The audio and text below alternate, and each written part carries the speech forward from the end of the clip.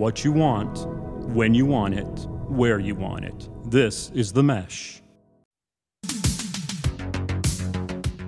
Brothers in Tech is a weekly podcast focused on personal and home technology, helping provide you, our fellow brothers and sisters in tech, with some information, assistance, and recommendations.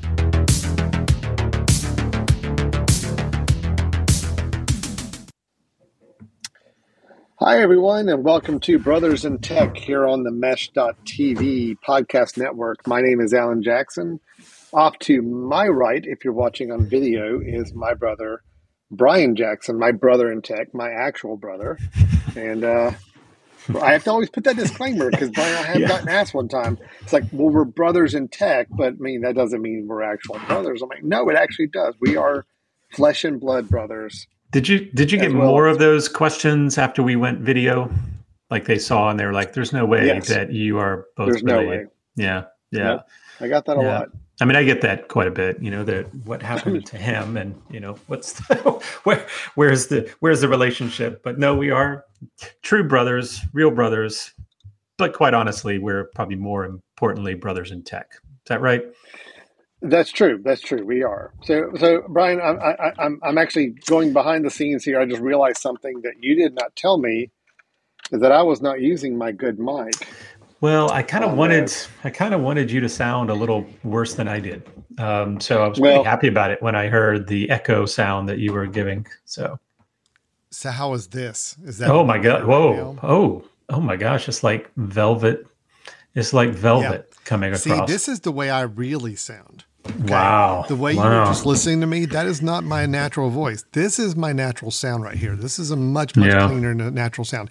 I can't believe you let me start the show without having my actual mic on. Yeah, I was actually pretty excited. Well, for anybody who happened to have caught last week's episode, you'll know that I'm actually used to dealing with really poor audio on the other side. Yeah. So, I was not going to comment on that because I wasn't here for the show last week. Oh my gosh. And no fault to anybody. It's technology. It happens that way. But wow. I mean, that really spiraled downward quickly. That really got out of control. And honestly, without you there, I will say there's very few times that I'm going to give you props, but not having you there, I thought, I don't know what to do right now. I don't know if I should cut this off and say, we're done, or if I should just go with it and say, don't talk, send me texts and I'll repeat what you're supposed to. I don't know. Just some background for anybody who wasn't here last week. So Brian, in his infinite wisdom, decided to do the show by himself without me because I was not available. I had a film festival I was running last week. I was kind of out of pocket. Brian contacted me and said, hey, well, you know what? I'll just run it myself. I'm like, oh, okay. Well, let's see how this goes. And you brought on a guest, which, I mean, he's great. We've had him on before. Yep. Awesome guest. Bill, but there were a lot of audio challenges between the two of you. That audio podcast, I do not think will ever see the light of day. Yeah, I honestly don't mind you burning that. Can you digitally burn something? I don't know if that's possible, but destroy it. Yeah. Let's try and burn it. So we will have Bill back on again. I promise. Yes, and we will. Yes, because he's great. I loved him when he was on the one time with us.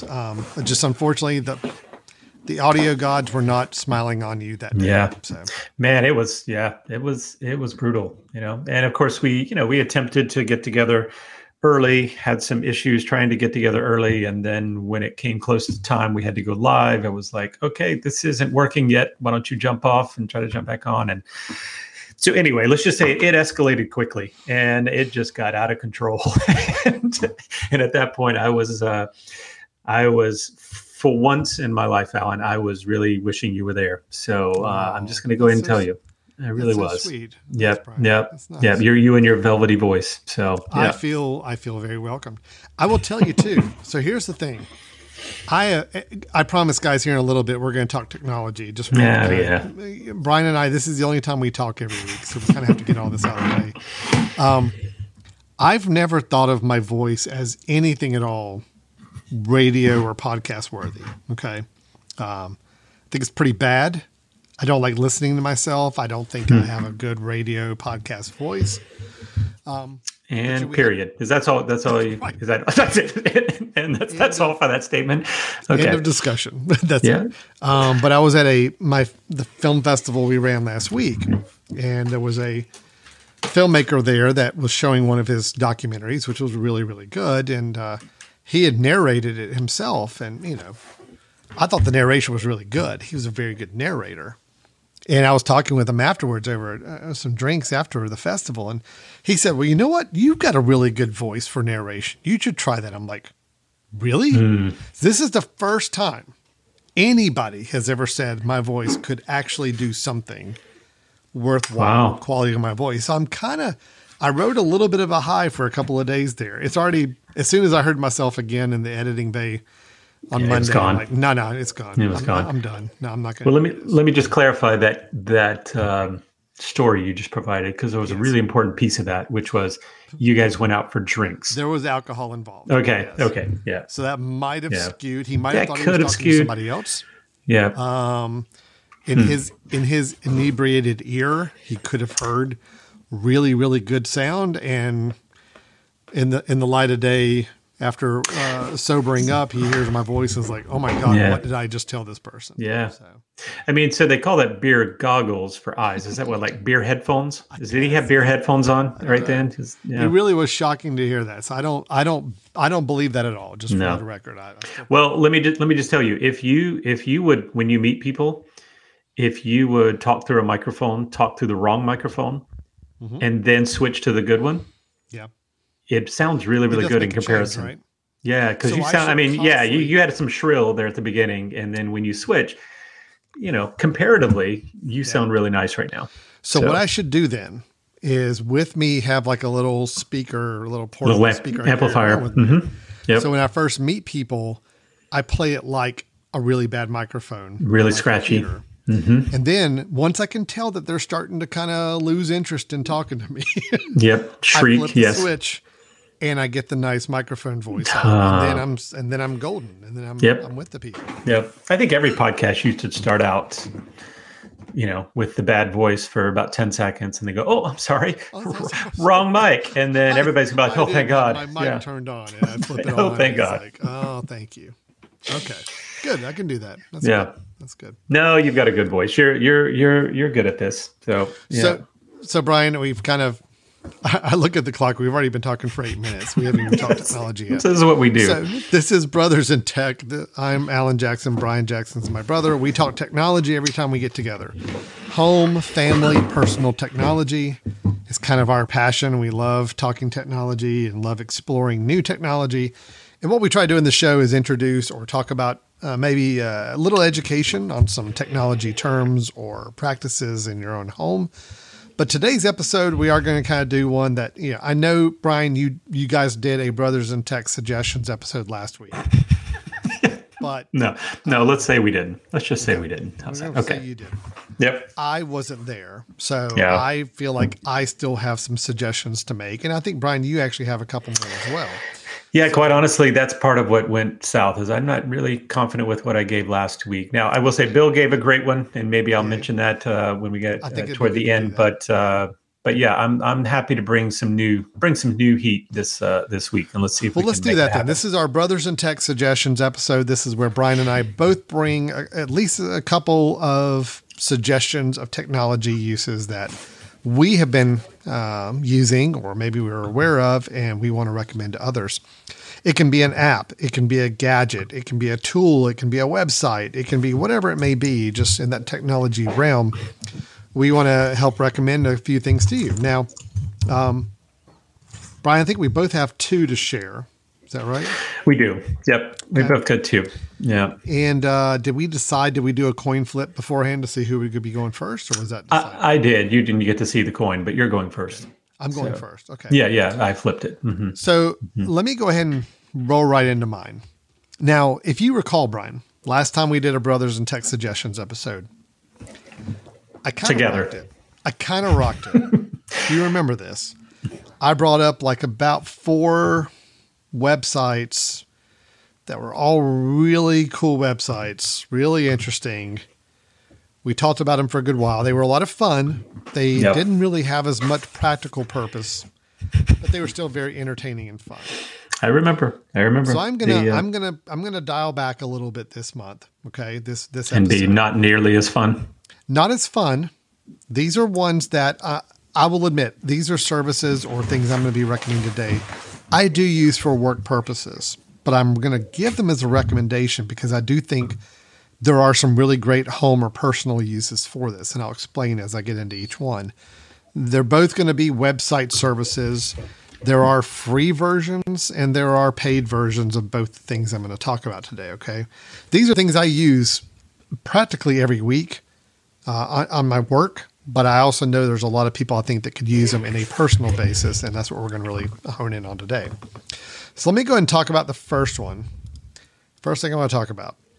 So QR codes, Brian, you are familiar with QR codes. This idea, I do know those. The little box, the little black and white kind of checkered pattern that you may see on things. And the idea is that QR code, you can point your phone or your camera in general to that code, and it will then allow you to be directed somewhere on the internet automatically. So think about it in terms of instead of going and typing in a web address you see on a poster somewhere, the idea is like, you know what, if I don't want to remember that website, or it's a very, maybe a little more complex website address, the QR code, I can snap that instead and it will take me to that website. All I had to do was use my camera and snap a photo of that or point it and click on that code that was printed. So they were really hot a few years ago. People were all about QR codes. And then I saw it kind of fizzle out because I think a lot of people, what was happening at that time, Brian, is that your phone, if I remember correctly, on the iPhone especially, it did not automatically, like the camera didn't automatically recognize QR codes back in the past. Right. It's just been in the last several versions, maybe the last 2 or 3 years, that it does. Yep. It used to be that you had to go and open up a special app that was meant for reading QR codes, use that app to take your photo, and that just tended to be a little more problematic for people. So then when it got to be where, no, you can just open up your native camera on your smartphone and point at this thing, and it will pop up a little button to say, hey, go visit this website, and you click it, and it takes you to the website it wants to take you to. Once that happened, I've noticed QR codes starting to get a little bit more in circulation again. I personally have to generate probably 2 or 3 QR codes every week for different things we do business-wise. But I know right now my wife is managing a class reunion for her high school, and they're using QR codes as something that they're kind of pushing out to people to get them to sign up for things and register for things. People use QR codes for if they want to sell something and they're putting up little flyers places. Hey, you want to interested in this? Click this code and it can send you to our eBay listing or our wherever you're trying to sell it. There's a lot of different ways to do it, but a lot of people don't quite understand exactly how QR codes are created and how you can work with them. So this is a website that I use. There are many others that do this, but this is one I'm really kind of fond of. It's uqr.me is the name of the website address. Okay. And I'll actually put a caption up there so we can actually see this, but the website is, www.uqr.me. So uqr.me is basically you as in the letter.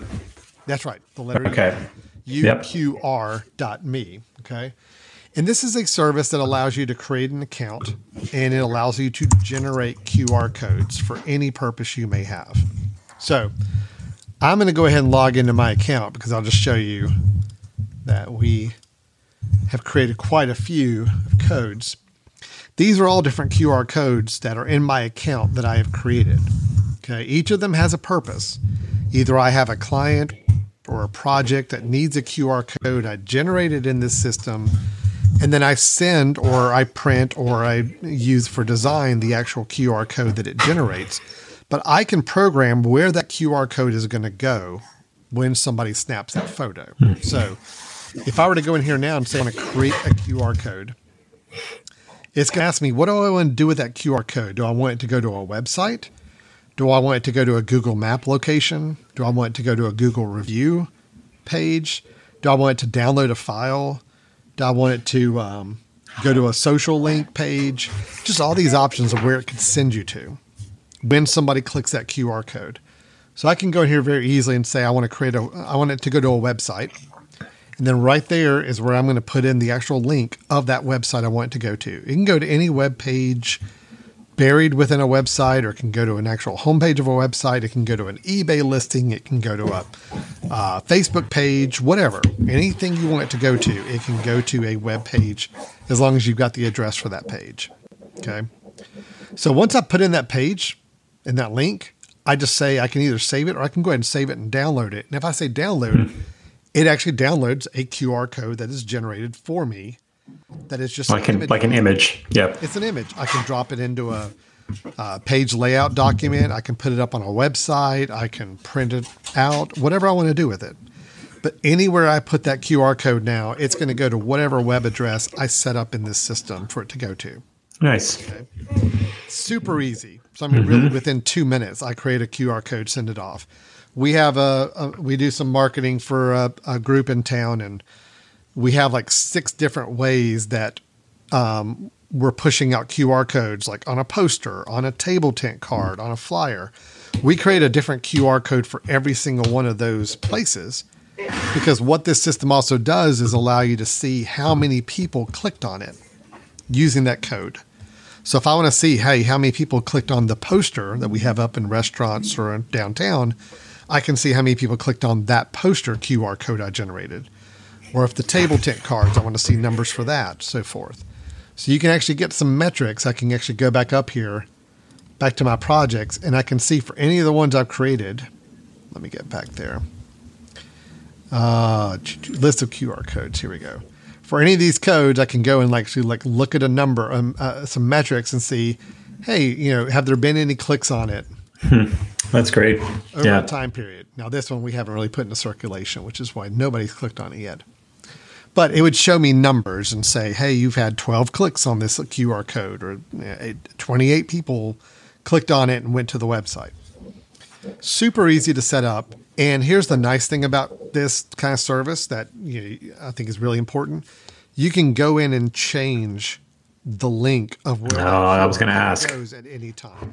Yeah, that's slick. So let's say you make a change and you actually now want this one code that's already out in circulation. You've already got printed on flyers, posters, invitations, whatever.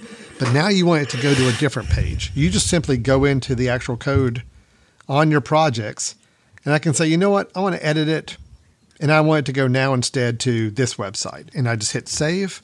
That is now where that code goes. So I don't have to reprint the code anywhere. I just know that code that I've already put out there, out in the world, is now going to point to a different web address if I wanted to. That to me is the biggest thing, because we do have situations where we make a change. We want that code to go to a different page or go somewhere else. Well, we can change that very easily and not have to worry about going out and redistributing the code somewhere else. So yeah. Now, this is a paid plan. You do have a paid options on this. $4.95 a month is the cost if you want to manage a couple of different QR codes, and it gives you as many as 10,000 scans of that code per month, meaning you could have that code out there and 10,000 people could scan it and click it and go to it within a month, and you're still within that $5 a month using that plan. Now, if you're really going to be doing a lot with QR codes, let's say you do a lot of events, you have a lot of get-togethers, you want to use that, you're selling a lot of things, you need QR codes to put everywhere. You may be looking a little bit more at that standard plan, which is $15 a month, but that gives you up to 100 dynamic codes. By dynamic, meaning you can go back and change where that code's going to send people at any time you want to. And it gives you 100,000 scans per month of those codes. Beyond that, you're probably in a much bigger business corporate setting where you need more codes. So you're probably looking at one of those first 2 levels, depending on your needs. But again, I've seen enough people using QR codes on a very personal basis that I think there's some value there. And let's say you are doing a reunion like my wife is planning, and you have a website for it, but the website address is super long or really complicated or hard to remember. QR codes may be the simple way of having something visual to put on a poster or an invitation or whatever and just let people snap it and go to the website from there. So for that, it may be worth it just to have it for a few months to pay for the plan and use it and manage a couple QR codes that way. Nice. I will say if you stop paying per month, if you cancel your plan, as you would kind of expect, any of the codes you have floating out there anywhere out in the world, they won't go anywhere once somebody clicks it if you're not paying for that price. So keep in mind, if this is a long-term project where you need to have a QR code that's going to work year-round for any reason, you are looking at least $5 a month for an entire year. And they do have an annual plan versus monthly. But anyway, there are other companies that do the management of QR codes. But I personally have been using uqr.me for quite a while, and it's really super simple and easy to manage. And so anyway, that's QR codes. That's something I think some people have some interest in doing and knowing how to generate. So yeah, no, that's pretty sweet. I mean, usually when I do need to create a QR code, it's just I usually will do a quick search, QR creator, and most of those, when you pull them up, it'll say you must have an account, and then that gets me nervous, and I have to search for the next one. So this is kind of nice if you are someone that does a lot of them. And I love the tracking bit. Yeah. Alan, can I just ask, you said that you can also put to where it links to a file download. Mm-hmm. Yeah. And so that would be something that you would post a file on Dropbox or something like that, and then can put a link for that. You actually just upload the file directly to their server. Okay. Now that's if it's a 10 megabyte file maximum. Now, okay, you can. Yeah, using this service, if you want to have it download a file automatically, you can put small files up there. If you want to download an image, if you want to download a certain PDF document, whatever. Yeah, you wanted to download an Excel sheet for something that you're displaying, or a file. But I was just wondering, did people, our phones should have some the ability to determine whether or not a some sort of junk file or some sort of virus file is being downloaded, right? I mean, normally what happens with that is when, like on a phone or something, if you click it or first time you're trying to download something from a site, it's going to say, do you want to allow downloads from this location? Yeah. So there's a little bit of protection. Look, I'm not crazy about the idea of having people click a QR code and it automatically downloads a file unless they're specifically knowing that that's what it's going to do. Right. If you say, look, hey, if you want to download this legal document that we all need to review, here's the QR code to do it, then that's fine. People know when they click it, it's going to download a file. Yep. I don't think doing it blindly for people who just see it on a poster somewhere on a window, click the code, it should not download a file. That's not good practice in general. Yep. This is a very kind of specific. We have a specific audience. We want to get this file out to people.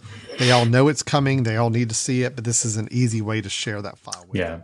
So you've got a conference you're running, and only the conference attendees know they can scan to get a downloaded version of the presenter package, right? Yeah, exactly. Yep. That's it. That's kind of the idea behind that. So now if you've got a larger file than 10 megabytes and you still want to have people the capability, you can put in a direct link to a Dropbox file, like the actual full link to go to that file. And that's another way you can get a much larger document out to people. It doesn't automatically download it for them, but it takes them to like a Dropbox page where they can see the document and then decide if they want to download it or not. So there's a lot of ways to play with it, but some good capabilities. And again, it's not for everybody, but I think people who are trying to get information out to a large group on a personal or work level, QR codes they've come around. I used to hate them. I used to absolutely hate QR codes because I had to pull up a different app on my phone just to snap them. I'm like, this is so ridiculous. I'm just going to go to the website, type it in manually. But now that the cameras are so natively picking up on the codes and it does kind of automatically send you to the right place, I think there's a lot of good applications for it. So that is uqr.me. Kind of a weird address, but uqr.me.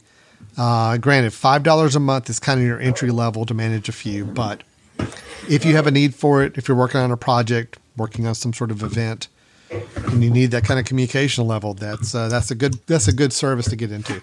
If you need to just do one off for like a very, very short amount of time, yeah, you could probably go find a free one online to do it. But if you really want to track and manage and be able to update that link, having a service like this is probably going to be very beneficial. So yeah, nice.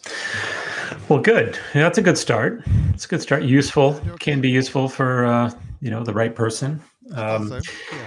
Well, and I have to go ahead and apologize. I just sent you a link, Alan, in our little chat because I'm actually on a new computer, and not until you click to share the screen does it say that Chrome does not have the permissions to record the screen, which is needed. So my first one is just by a link anyway, so I can talk through it. I figure you can pull that link up for me. Sure. Okay, so this one I have to say, this is a special use case pick, and it's one that has been incredibly beneficial for me for a particular use case, and I'm hoping that maybe somebody out there might have a need for this as well. But so let me set the stage for this. I'm a big believer in Apple TV. I have Apple TVs and Apple TV boxes in two of my TVs here at the house, our main kind of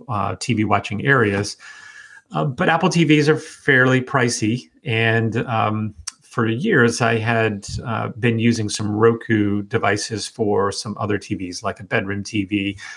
Recently, when we moved to this current house, we created a little gym in a separate bedroom and put a TV in there as well, so that when we're on the if we're on a rowing machine or we're on the bike, we can have something going rather than having to watch an iPad, a smaller screen. So take that scenario where we didn't want to go buy an Apple TV. We didn't want to spend the money for that. We had Rokus already. But here was the issue, is that if you can imagine being on a rowing machine or on a stationary bike, an awful lot of noise coming from that bike and from that rowing machine. And in order to hear the TV, we had to turn it way up in order to be able to use that. So what I was looking for was, how can I use headphones while I'm working out to be able to watch this TV? Now, again, if I had an Apple TV, that would have been super easy, right? But I could have connected some Apple AirPod headphones, wireless headphones, and be able to listen to the Apple TV and not have it turned up so loud that it was bothering the rest of the house. But I didn't, and I didn't want to go buy an Apple TV. I had a Roku already. And so what I ended up doing is upgrading the remote for that Roku. And as you can see, if you're watching the video version here, this is the Roku Voice Remote Pro, which I ended up purchasing to go with the current Roku device that I had in that room. And that particular remote, the reason I went after that is because it has the capability of plugging headphones into the remote and listening to the Roku from the remote. So now when I go to work out and I have the rowing machine, I set the remote up in front of me on the little tray and have my wired headphones, which I actually prefer while I'm working out, because I don't want to sweat in my wireless ones. I prefer to have the wired version. And it works really well. It automatically switches over the moment you put the headphones into the side of the remote. It switches all the sound from that Roku to come through the remote. So it wirelessly connects to the remote, sends the sound out through the remote to your headphones. It has a volume on the side, just like a normal remote would. So it became just this. I use it every day now. Every day that I'm in the gym, that I'm going to do something either on the bike or on the rowing machine, rather than having to turn the TV way up and bother the rest of the house, I can plug in and listen straight from the remote. Now, there is an issue, obviously wired. That there's an issue with that. If you're working out a lot, you may prefer to have wireless, but this was kind of an easier, quicker solution. All right, Alan, question? Just to make sure I'm clear on how this is being pitched to everybody. Right? Yes. You have to have a Roku. You have to have a Roku, yes. Okay, for the Roku Voice Remote Pro to work. Correct. But if you have a Roku, either built into your TV set or as it has to be a standalone box. So there are versions that this works for, and there's versions it doesn't. For example, I don't think it works for some of the what are they? The little the small kind of USB key the ones that you plug in. It actually has to have a processor to it. So I think it's one of the bigger Rokus that you'll use, but there's a wide range of those, and it will work for some of the Roku TVs as well. Now, I will, and also Roku TVs, but maybe some. Not. You do need to check. Alan. If you scroll down, I think it even will say, which ones it doesn't. Maybe if you show a little bit more there, right? Yeah, this page is. Yep. Hold on. Just okay.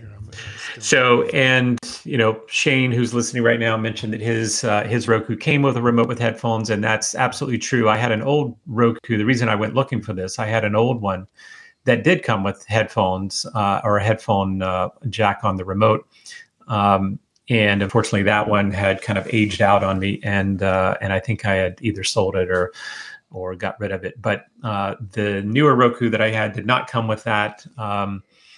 And this one seems to be a lot better than what I had originally gotten previously. This one's actually rechargeable. So, you don't have to buy new batteries for the remote. You can plug it in it's been going for a few months now and still hasn't required a charge. But, and the other nice part about this one is it's got a voice input toward the remote. So because there's that Bluetooth connection that it's making, you can actually press the voice button just like you would on an Apple TV, speak to the Roku and say, find this for me. I think it's even got the reverse function of finding your remote. So if you're in the room with, the Roku and you can ask, where's my remote? And it'll kind of ping at you that way. But, so anyway, this is kind of a niche pick because I know we're big Apple people, Alan, and obviously I prefer if I had the solution to have an Apple TV using that because that's the system I'm using and I could use wireless headphones. Now, you can also use wireless headphones, let me say on a side, with the Roku. There are ways to use wireless headphones. It's just not something that I had wireless headphones that would work with it. I don't think Apple, the AirPods are synced up with that or can be synced up with that. I think you have to have a different version of them to do wireless. But this was super clean, super simple. It was $30 and I got a better remote for what was there. Got to rechargeable, so I don't have to recharge or replace the batteries, and also allowed me to have really, really good sound. Without having to blow out the rest of the house with the sound to keep up with the workouts. That's cool. The reason I got one of these originally, just as Shane mentioned, having with his original purchase, was for a bedroom TV. It works perfect for a bedroom TV if you're someone who, your spouse likes to go sleep a little earlier, but yet you want to continue to watch and have the headphones in. That's nice. Yeah. So super nice. So, if you're not looking to do the level of an Apple TV expense, and you either have a Roku or even this plus a Roku, is not that expensive. It's still probably $60 together, right? To get a decent Roku for $30 and a nice remote that allows you to function in a lot of different ways. So can I give a really interesting use case for this product?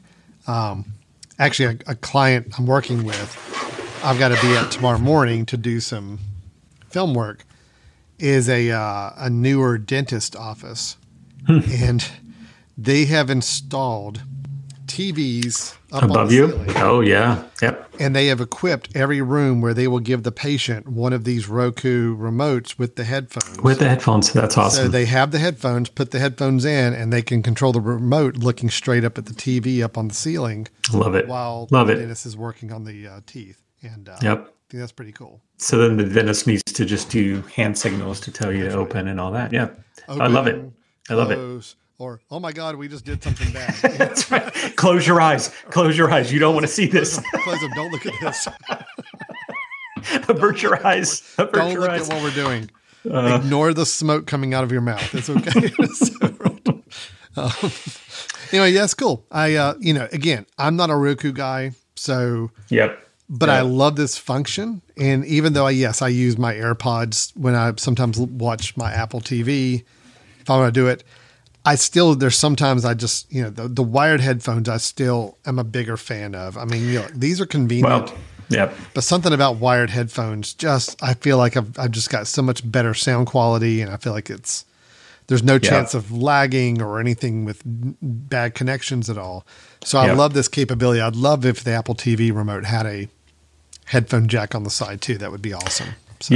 Yep. No, I think that would have been smart because there is a benefit of not having to worry about charge of the headphones as well, and all of that. So Alan, before you jump into your next one, can I ask you now that I want to see how you triage this? So my next pick is going to be something I'll need to share screen from an app. Okay. So do you want to jump into yours? I'll jump out, restart my browser, which it wants me to do to be able to share screens. And then by the time you're done, I'll be back in. Yeah, why don't you do that? I'll talk to the audience. Because honestly, I don't really need to hear what you're saying anyway. Me and my silky smooth podcast radio voice that I'm hearing right now. So. All right, well, good luck, and don't screw it up. Don't screw it up. We'll see you in a second. All right, bye. So everybody, it's just the two of us now, just me and you, the audience. So let me tell you a little bit about another service that I'm going to recommend on my suggestions today. And this is a service called Canva. Now, some people may already be fairly familiar with it, and especially if you are in any kind of work or business where you do anything with social media management or you do any kind of graphic design level, you're probably familiar with Canva as a service. But I'm here to tell you, I think there's some really interesting uses for it, even on a very personal home level as well. So Canva is a web-based, although there is an app you can download, you don't have to. You can do everything you need to do on a website. Canva is all about designing graphics, images, video clips, little things you can use primarily for social media. Now you can use them for other purposes. I'll show you in a little bit some examples, but really a Facebook banner, a Facebook post, an Instagram post, all these different types of social media type posts.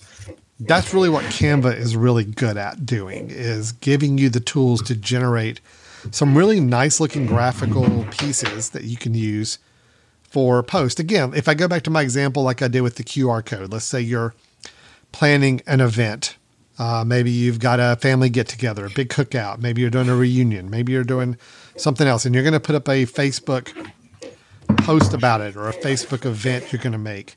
But you want to have something kind of a nice little graphic to go with it. So that's where Canva really kind of comes in and works really nice. So it is a website. There is a free version. I'll get into the kind of the tiers in a little bit, but you could actually get started on a free version without having to pay anything if you wanted to.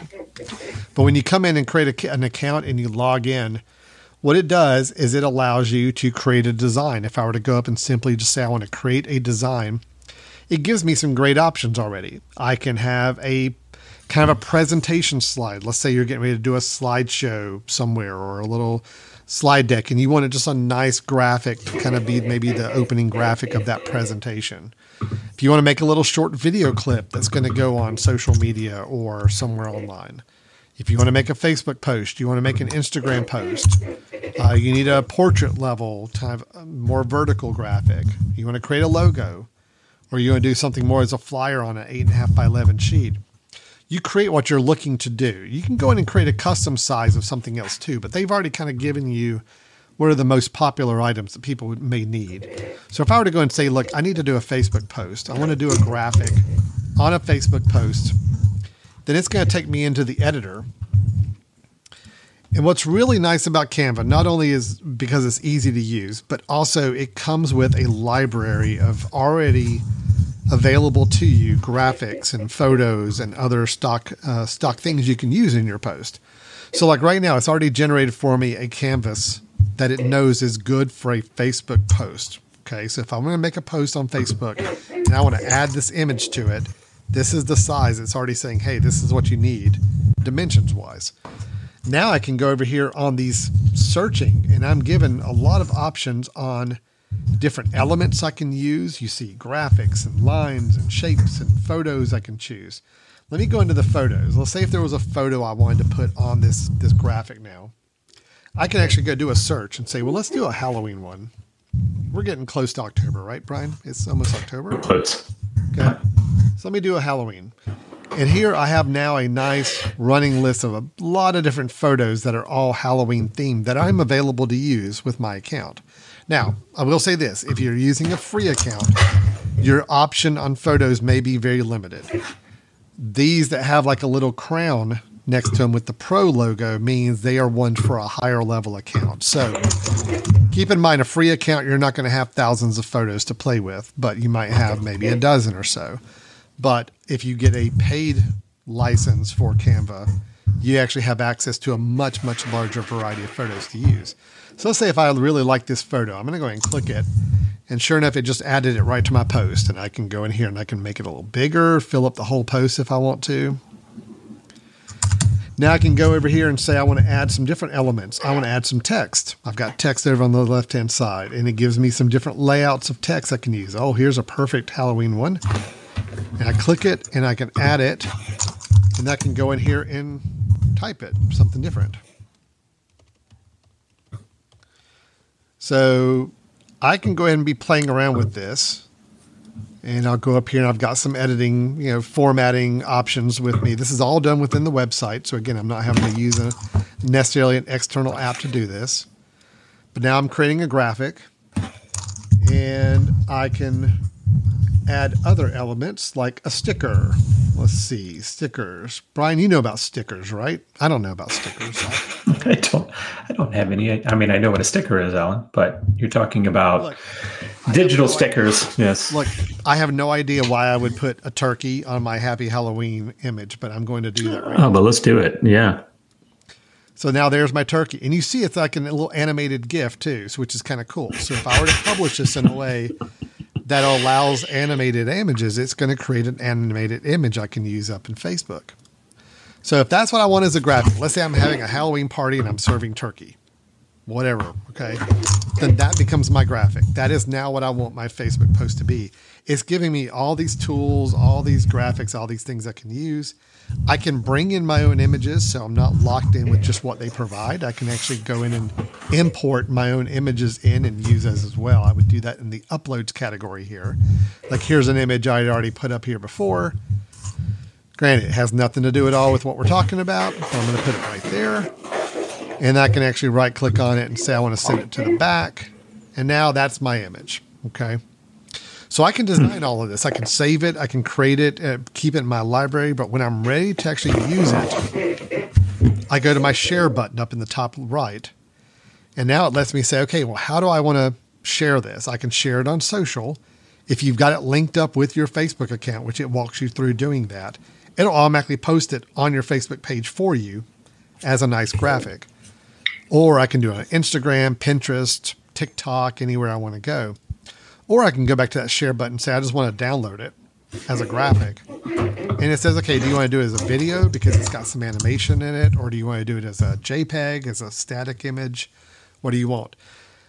Just the idea of being able to really simply, easily create kind of a nice, attractive looking graphic for a post of some sort, I think is super easy. Because I think a lot of people right now, they think about putting something on their social media and it's like, well, either it's got to be a photograph I took or that's on my computer, or I've got to get somebody to go design something pretty, using some higher end graphic tools to do it. And the answer is no, you can actually use a very simple service like this and create some interesting graphics for your own event and then have it posted right up to your social media channels very easily. Let me go back to another template here. Here's a great one. So this is like for a music event.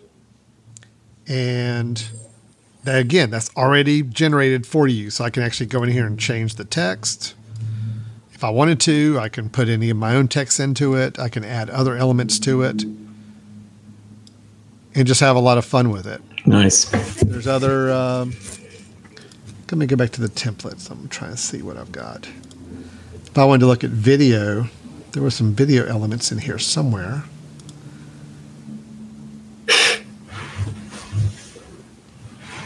I'm not remembering the video is now, but yeah, some video clips that are like included with the service as well. You can drop right in. it's a lot of fun to play with. You can kind of get a little creative. Yes. If you're a graphic designer, are you going to feel a little restricted with it? Sure. You want to go out and do your own custom thing.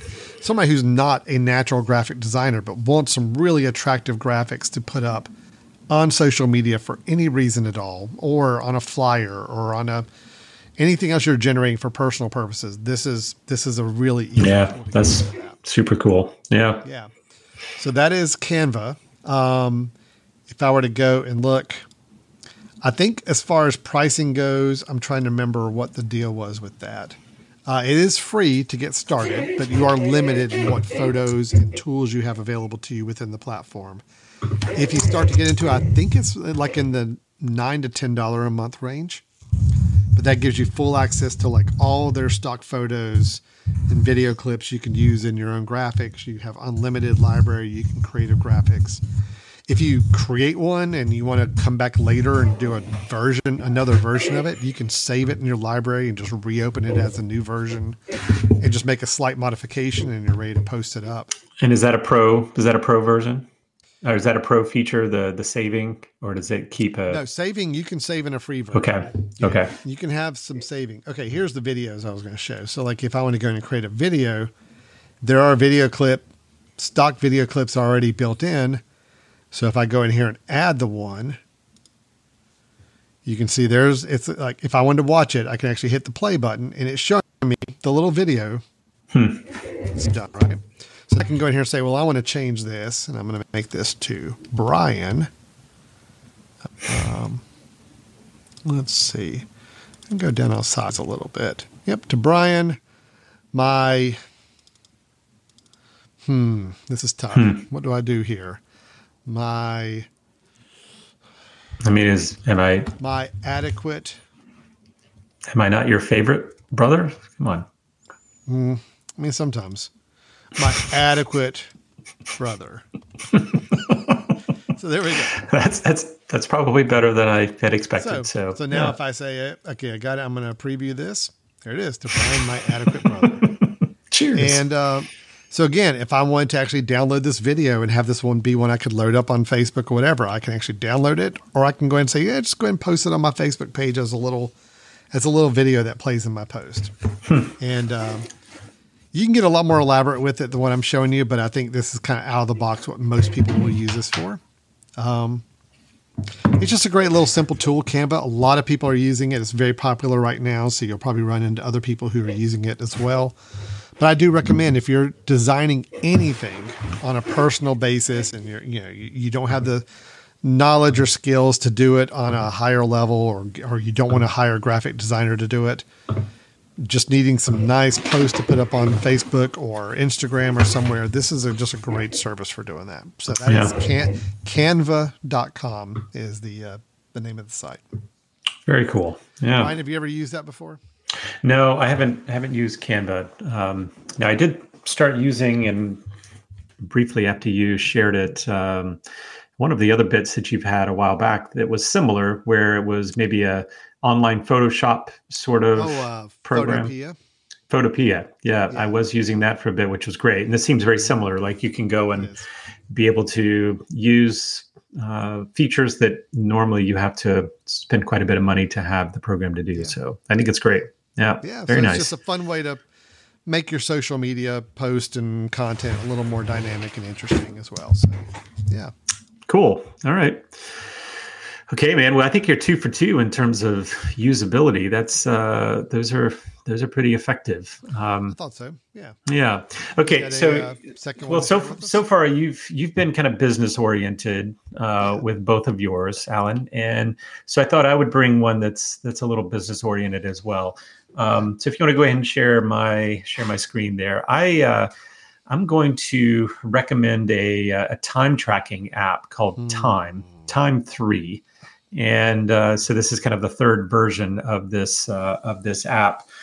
And I need to be totally upfront with you, and that I've been using it for about 24 hours, maybe 36, to test it out. And let me set the stage for you.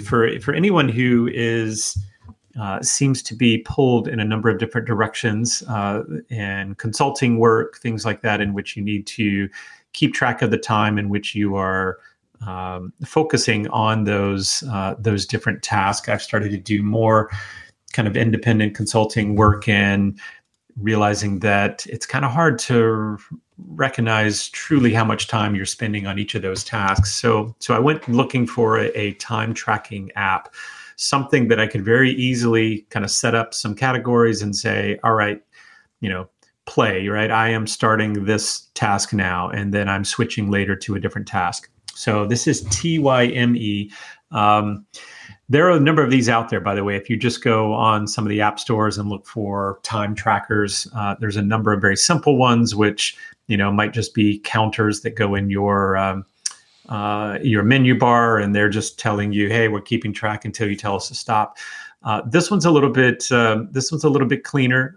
There's some more features. You'll notice just from the screen there that this is something that has a Mac app. It has an iOS app, and it also has a watch app. So each of those will allow you to start and stop time that you're working on something. So, and I thought that was pretty helpful because I didn't want to be kind of locked in my computer. Let's say I was doing some actual research, hard copy research things, and it wasn't the computer that was actually doing it, but I wanted to quickly look at my watch and say, all right, stop, I'm taking lunch. Something like that. So I've started using this, and Alan, I'm going to switch my screen here in just a second because I'm going to show some of this in action.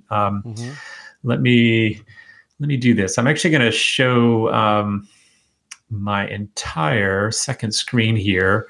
While you're doing that, I do want to follow up on a comment made about my last pick. We had a comment asking if it could be used, if the Canva app could be used for like YouTube thumbnails, like, the images you put on your YouTube video, that's like your thumbnail default image. Yeah, it's absolutely perfect for that. Actually, we use that. Probably the number one way we use Canva in our own office is for thumbnails on videos. So it already has a kind of a YouTube, 16:9 ratio template already set up. You can go in and drag in your own images from your show or video or podcast, whatever you may have, and any text and graphic background, and boom, you're off and going. So yes, absolutely perfect use for it. Highly recommend if you do anything on YouTube video-wise and you want some nice thumbnails instead of just letting YouTube pick a random frame from your video to be your thumbnail. This is Canva is the app to use that. So great on that. All right, cool. Brad, sorry. Are you back? Yep. Go ahead. Jump me in there. Okay. So just FYI for those watching, I am showing kind of a second screen here on my computer, but the window on the left is a visual of my phone. All right, so that I can show the phone app for comparison here. So as you'll see on the phone app here, what Time allows you to do is to create projects, and in those projects you can have different tasks within the projects. So for example, if I were to click on technology here, and maybe I had home consulting as one of my tasks that I would be doing within the technology realm, I could go and say, just start that, right? I'm doing that now, so start it. I can do that from my watch. I can do that from my computer or from my phone. And then it'll start to keep track. I could have various tasks within there and start, stop, and then it's keeping track of what's going on. I'm going to show really quickly, if you'll notice now on my desktop, I have in the menu bar, which is another thing I really like. It does have a running time in your menu bar. So if I were to go up and drop down and say, okay, this task that I have under one of my projects is preparation. So if I just want to click start, I'm now in recording time for that particular task, right? So it's running in the background. You can set up a keystroke, which I haven't done yet, set up a keystroke that says start, stop, make it super easy. If I open up the actual app itself, so you'll notice when I click back on it, it shows that I'm still running on this, and I can click stop on that particular task. I can, turn back the start time. If I ended up having a need to change that, maybe I actually started 30 minutes ago, but I forgot to start it. So I could go back and make that pretty simple. If I show the screen, you'll notice this looks very similar to what's on my phone. It's got the different categories. Each category has a way for you to start and stop what's going on. And as that continues to count up by minutes, you can stop it. It'll go and log that for you. It provides some statistics, so I can go back and actually look earlier in the week to see what my time, how it was divided. You can even look at it visually to see, how much time each day I was spending on each of my tasks. Of course, as I said, I have only tried this once in a day that I was doing one task. There is a way of having teams on this, so you can actually have a team account where multiple people could be logging into the same project and putting in their hours. So you have a username and password for the team, and then you could go and say that, hey, I'm working on this. Someone else is working on it as well. We're logging both of those hours together, which is kind of slick. I just need it for myself to know that I could very easily say, I'm switching from this to this. I'm going from this to this. And so far, so good. Now, I would say it's a little quirky to set up. Initially, you have to kind of get the lingo with all of these. I tried a few of them. You have to recognize, what does it mean by project, category, task? What's the wording it's using? And, what's the company? What's the task? What's the project? That sort of thing. So, but if it is something where you just need things that are going with this one, company or this one, area of your work, you could set up the category, make a general task of work for that one, and then just say start. So this, it's pretty helpful. The other thing I really like, Alan, is if I click here and show that, yesterday I had about 7 hours working on, a grant that I was doing. But if I, again, forgot to start it, I can always go in here and edit it as well. So it allows me to edit when I started that, when it ended.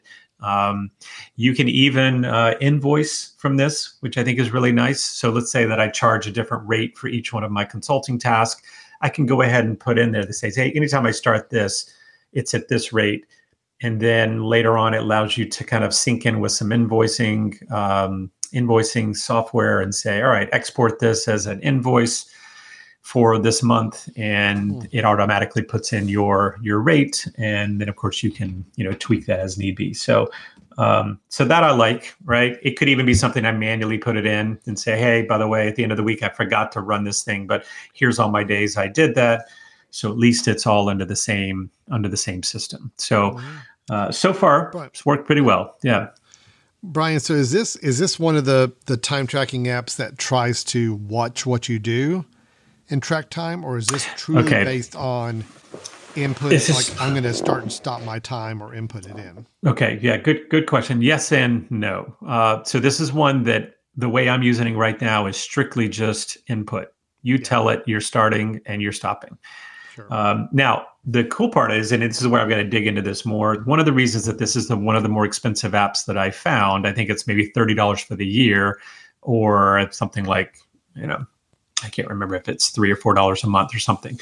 I'll have to look that up. But I'm doing a free month trial on it, and then it will go to a yearly if I choose to keep it. But it does have some features which are kind of nice that I'm excited to try out. For example, you can set up reminders that says, when this happens, can you put up an alert that says, do you want to start tracking? Right. That kind of reminds you when you sit at your computer and wake up in the morning, that it'll be there to say, oh, yep, you're right, I'm working on this, and kind of remind you to do that. It also has some geofencing capabilities with your phone. So I tried this yesterday. It actually worked really well. I was at an office, and then I put in and said, when I leave this office and when I leave this location, stop my work time. And I put that in, and sure enough, that's why that time shows 21 minutes, something very odd, is that when I left, it automatically shut it off and said, all right, that time stopped. You can also get it to do the same thing when you get there, right? When I arrive, start my time. When I leave that location, stop my time, so that you can kind of get a general idea. Even if you're not submitting these hours, it may be something, for example, my wife works at a school, and sometimes she's like, gosh, I feel like I'm there a lot more than I need to be, or that I'm, doing some extra time. It'd be nice just to have something automatically recording when she's at school. And just so afterwards she can look and say, do I need to submit for extra time, or at least do I need to make a note that I've been there longer than I should be? So I think there's some really cool setups there. Alan, I'll show you really, really quickly just some of the, where's the preferences? Just so you can see some of the things. There are shortcuts, which I haven't tried yet either, but shortcuts, not just for me putting a shortcut in, but Alan, built-in shortcuts that you already have through iOS or something. For example, go get my morning news and all of that. You can actually trigger it so that when you start a project, it runs one of your shortcuts. So it's like running automation after you start something. So if I say start this, and maybe my automation is to, switch over to certain focus mode on my computer and, change my desktop to this or whatever. You could have some automations or shortcuts that happen when you start your time. So I think that's kind of nice. Yeah. There's a number of plugins, and that's where I wanted to just quickly mention, I haven't tried these yet, but you can get invoice plugins so that I can export to some invoice software. One of the other tools that I was trying, and by the way, people want a cheaper version of this, that Toggl, Toggl, is another one I'm trying out right now. It's not nearly as full featured, but I think I'm using it for free. I can't remember if that or I paid just a couple bucks for it initially. But if you're using Toggl, it looks like you can also import into this if you've been using it for a while and want to carry those hours over. So there's a lot of things. iCloud backup.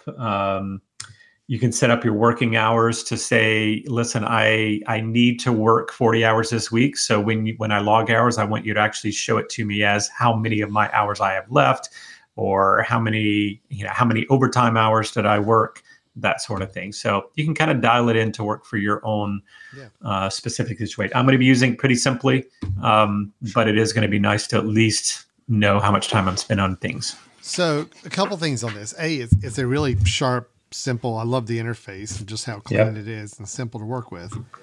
And I like all the connectivity and the scripting and the shortcuts that go along with it. I've tried out some time tracking apps, and some of them tout now that you install them and you set them running. They run in the background while you're doing work, and it's watching what you're doing and saying, okay, well, if he's opening up these files, I know that belongs to this project. I'm going to track it this time. If he's going to this website, I'm going to track it here. And I've tried those. I've really tried. And I don't know if it's just different working habits or not, but I'm not someone when I work that I have one program up and every file is in that program. I've typically got 3 monitors of stuff happening, and some things are happening simultaneously. So that automatic time tracking apps have just never worked for me. I've never gotten any value from them. The flip side, though, is that I am not very good at remembering that you're switching from one thing to the other. To remember to log time at all. We've tried this in our office, and it has been a challenge to get me primarily. I'm the biggest culprit of it, to not time track using an app. So I'm always looking for that happy medium where it's like, yes, it will prompt me and it will watch me and try to help me track my time without trying to guess what I'm doing based on what browser I've got open or what file I'm opening up. So I'm intrigued by time tracking. I've just yet to find one that works that I can accommodate with. So, well, it's got to be, and it's going to be for me, it's going to have to be a change of behavior, right? I mean, it's got to be something where I'm going to have to cue myself to say, I'm switching over to this. But I think the benefits kind of outweigh the downsides there, right? It's a change of behavior for me, but it also allows me then to go, oh, when I'm going to invoice somebody, I actually don't have to go back and recreate things in my head and rethink about it. Plus, I think it forces me probably to be a little bit more, singular in my work, rather than splitting my time at one point to go, oh, well, I'm doing this. Oh, and I'm also doing this, and I'm also doing this. And I know that that's hard to do sometimes, but if they're going to be billed separately, of course, that's an important thing to do. But if it's just a matter of you noticing how much you're working or how much certain things are happening, then I think you can set it up to say, I want to know how much time I'm in the office. That's pretty easy. It can be automatically happening. Or you could say, how much time is my computer open? You can set this to stop recording when you've, been idle on your computer for a certain time, if you're only a computer person. So you could have it automatically stop and then restart again whenever you start using your computer until you tell it to stop. So I think, depending on someone's workflow and what they're trying to accomplish, I'm just trying to make sure that I know that when I'm logging time for one particular company, that it is more exact and that I can kind of check in and say I'm there. So that's kind of the two reasons you would use a time tracking app. One is what you just described. I actually need to pass this information on to customers, clients, other people about the hours I put in and I'm billing them for. Or you're just wanting to get an assessment on during the course of a work week or a work month, where's my time going? Right. Am I shocked that working on these kind of projects or these kind of deals take so much more of my time than others do? And granted, you can probably guess at that just by thinking about your time over a month, but you're not going to be exact. You're not going to be very, very, very finite with it. Where if you can be very consistent with your use on a time tracking app, then you've got some great information at the end of a week or month, for sure. I can see it causing somebody to be more focused in their work. If I know I'm being tracked on my time and I'm working on project A, then I'm not going to, in the middle of working on project A, pull up some windows on project C and start middling with those. If I know I'm being tracked on my time, I'm going to be a little more cognizant of, no, I'm going to keep working on project A, and when I'm done, I will click the button to stop project A. And then I'll go hop over and work on project B. So, this, of course, is not anything new for lawyers, for example. My wife was a legal assistant. She's like, oh, we used to use this kind of software back in the day. I would have to just say, yep, working on this. Now I'm switching to this because, of course, you're billing everyone by minutes or a quarter of an hour as opposed to an hour. But, I think that when there's, for example, I have a grant that's government funded, they want to know specifically. They want to know to be able to know what you were doing and when you're doing and how many of these times. Of course, I can go and probably document that afterwards, but I think it's going to look a little cleaner if I can say, here's the minutes as opposed to, oh yeah, generally I did this number of hours. If I can start to say, okay, I felt like I really did accomplish that because I was in this location doing this work. So anyway, looking for a way to do that is pretty slick. I love the idea of being able to start and stop on my watch, so that I could quickly do that without having to, open my computer back up and make things happen. So, we'll see. We'll see if after a month, we'll see if it's worth me purchasing it or whether I go with a simpler one. This one I think is really good for people that have a lot of different creative uses. So that's Time3, TYME 3. And if you go on the App Store with iOS or I think even Mac and look for Time, it will show you one that you can download, and then it'll say, oh, sorry, Time3 is the one you should be doing now. And so they haven't taken away the old one, even though they want you to use the newer version. So Time3 is the latest one. But the newer version of the app is available in the App Store as well? It is. Yes, it is. Or you can go to the website, Time, that's TYME-app.com. Correct. To learn about that way too. Yeah. That's intriguing, Brian. I'm so tempted to try to get back into that time tracking. It's just going to be, I know it's going to be a pain for several days. But Yep. I know if I get myself in the habit, I'll probably feel so much better about it. Let me tell you one more real quick thing I forgot to mention that I'm super excited to try out. And I just haven't quite figured out the logistics of how I want to set it up yet. But this, as well as the other one that I mentioned, the Toggle app, they both allow you to connect to a calendar. So like a Google Calendar or an Outlook calendar. And they allow you to do, I think, with a couple of creative ways. One is that, whenever you log time, it could show up on your calendar. So you could look back at a calendar view and see that it was done. But the other is, I think it allows you to import times from a calendar. So you could say, connect me to this calendar.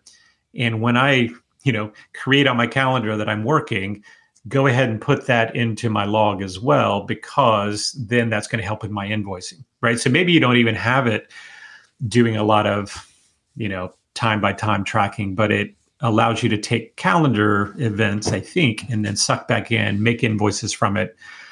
So you've gone in and shown, I'm going to work for the next 4 hours on this, and it's on my calendar, or I'm going to go do this, and then it's going to be able to plug those back in. All of those can be deleted. All those can be edited. So this is really not like an auditable version where someone's going to come in and go, ooh, let's see if you really did that, because you can edit everything. But this is just your way of invoicing your time or tracking your time. So, yeah. I like our listeners is very curious to see how this will work for you. So I think this will be a follow-up in about a month to say, I will. Yeah. I'll come back. Consistently used. Did you find any value to it, or was it becoming more cumbersome after a while than you expected? So. Yeah. And it may not be the thing from my use case, but I can certainly see for certain use cases, people could really get a lot of use out of it, a little effective.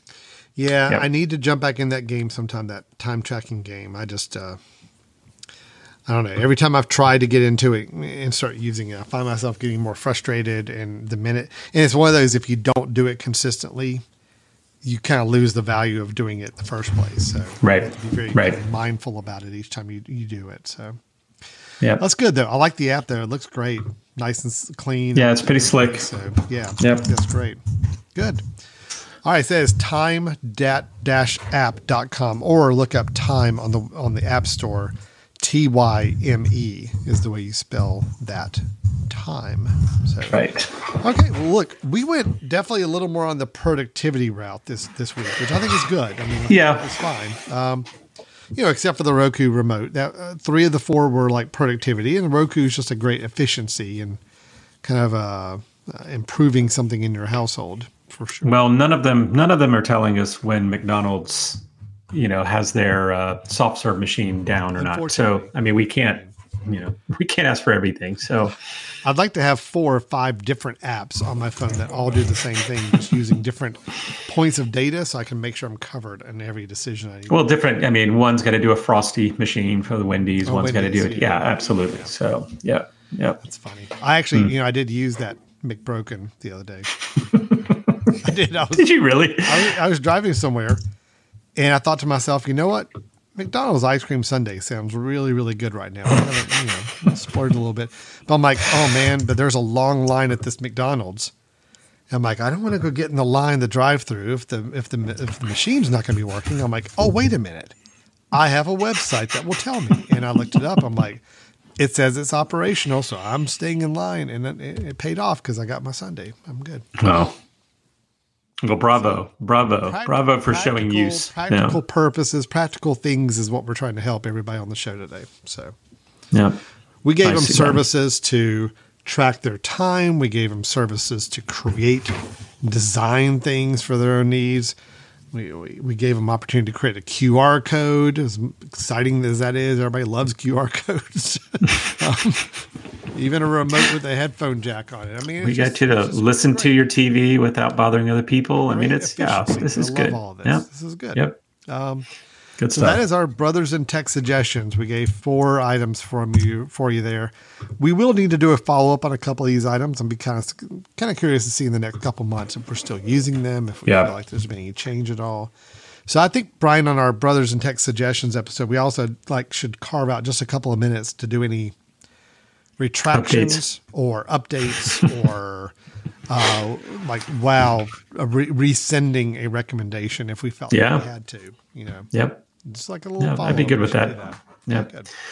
Also, I think it'd be nice to add in some tips. There's a couple of tips that I'm starting to come across with, new computer setup and new, some of the other things that I think, maybe part of our contributions will be little tips and tricks, not necessarily products, but we've got a few of those coming. So maybe we'll start putting those on the website in the future or through the social media. So sounds good.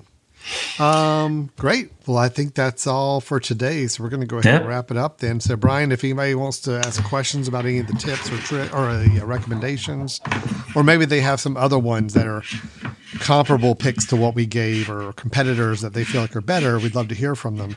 But how can they get a hold of us? Send us an email. Send us an email at info@themesh.tv. And as Alan said, let us know. We are still loving to hear some ideas for future episodes. We're going to be trying to branch out some of those rather than going back and just redoing some of our old ones. We've been doing this quite a while, but we'd love to have some new ideas and also new products that you'd like us to recommend. You can also go to our website at www.brothers-in-tech.com, and we will continue to put our latest episodes up there for download or for listening, and we'll continue to put some helpful tips up there down the road. So, all right. Good. Now, just because we started this a few weeks ago and I'm kind of having fun with it. Actually, no, it's actually more depressing, but we're going to do it. So, we started putting out, because I have a sinking feeling that none of my immediate family members, and by that I mean wife and my 3 sons, are listening to this show. And that's fine. Now, I did have one son who chimed into a show a few weeks ago, but he didn't obviously stay to the end because he did not hear the instructions of what we do at the end of the show. But this has been our little checking to see who's actually listening to the end. Yeah, I've gotten notices from people who have listened to the end that are not family members. Great. Thank you. We appreciate you listening. But I'm really looking for one of those 4 family members of mine to chime in on this. So we put out a word that is like a word that we're just going to say, all you have to do is say this word. And that is validation to us that you listen to the end of this episode. Okay. Previous words, as a reminder, we've had High School Musical. Did I get that from any of my family members? Mimeograph. Nothing there. Yep. Devil cat. That was my reference to the cat that has adopted us in our house. Okay. No, plenty of mentions from other people, but not anybody in my family. Yep. Okay. So I got to throw out a new one. Just putting a new one out there just to see. So the word for this episode, the secret word is, oh, wait a minute. Why is it not letting me do it? Here it is. The word is velvet, like my voice. Ooh, yeah. Velvet voice. Like Brian described, my velvety voice with my microphone. So if you are a member of my family, and look, even if you're not, you can still send this word in just to validate. That's great. Let us know you're listening. Send it to the info@themesh.tv. But it definitely, if you are a member of my immediate family, meaning I helped raise you, or I have been married to you for over 20 years. One of those two, if you belong in that category, you need to let me know the word velvet. You know what, Alan? I think I'm wondering, your family members are pretty smart. So even if they were listening right now, which is very doubtful, but even if they were listening right now, you're gonna have to put some skin in the game, right? You're gonna have to actually say, listen, there's additional allowance for someone that does this, or there's going to be something. So wait a minute. So you think my children may be listening to the show, but they get to the end of the episode and be like, yeah, but what's in it for me? What's in it for me? Why should I tell my dad this word? I don't know. It's like, do you want to be just, seem to be verbally given the praise, or do you actually want to be the one that stays in the will?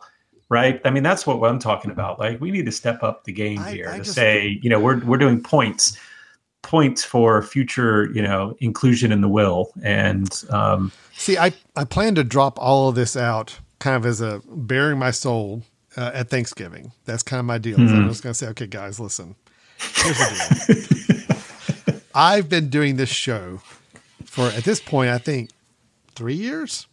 Yeah. Okay. Yeah. In the last several months, I have been dropping cues at the end of the episode, waiting for somebody to chime in and say they listened to it. And I've not heard a peep from any of you. So I don't want to have to be tempting them with, hey, look, if you listen to my episode, if you listen to my podcast, I'll raise your allowance or something. I'm not going to do that. No, what you do is, if they respond to you, then you let them know where, I don't know, you put $10 in the house, stored it somewhere, and you'll let them know.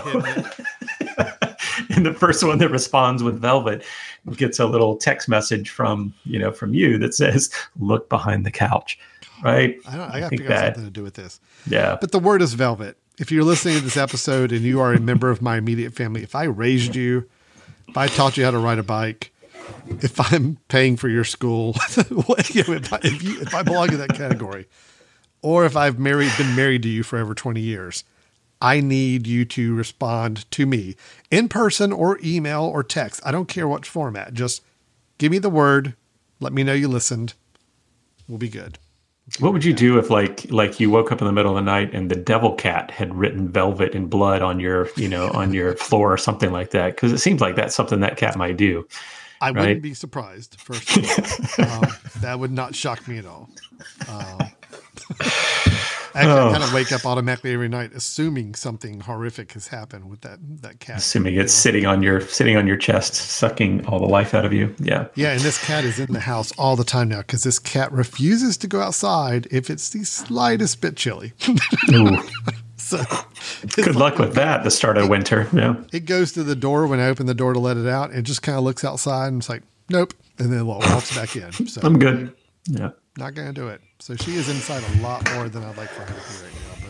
But well, the bad part about us starting this, Alan, is that, we are really just going to exemplify how little your family really cares about what's going on here. So let's keep it rolling. I like our listeners' idea of please record that encounter at Thanksgiving so that we can all experience the mic drop you give them. So that would be fantastic. Yep. All right, man. That was fun. All right. Well, listen. Thanks, everybody, for listening. Remember, the secret word is velvet. This has been Brothers in Tech Suggestions episode. We will be back next week with another episode on another topic. We got some other topics and ideas to discuss with you guys about home, family, personal technology, and whatnot. So I am Alan Jackson. That is Brian Jackson over there to my right. Thanks so much for listening, and we will talk to you next time. Bye-bye. I got to remember to do that. Yeah. God, man. Maybe I ought to take over again. I watched the end of last week's episode. I did not. I did not forget. Well, you paused. It just took me a second. It took a few seconds. Yeah. All right. See ya.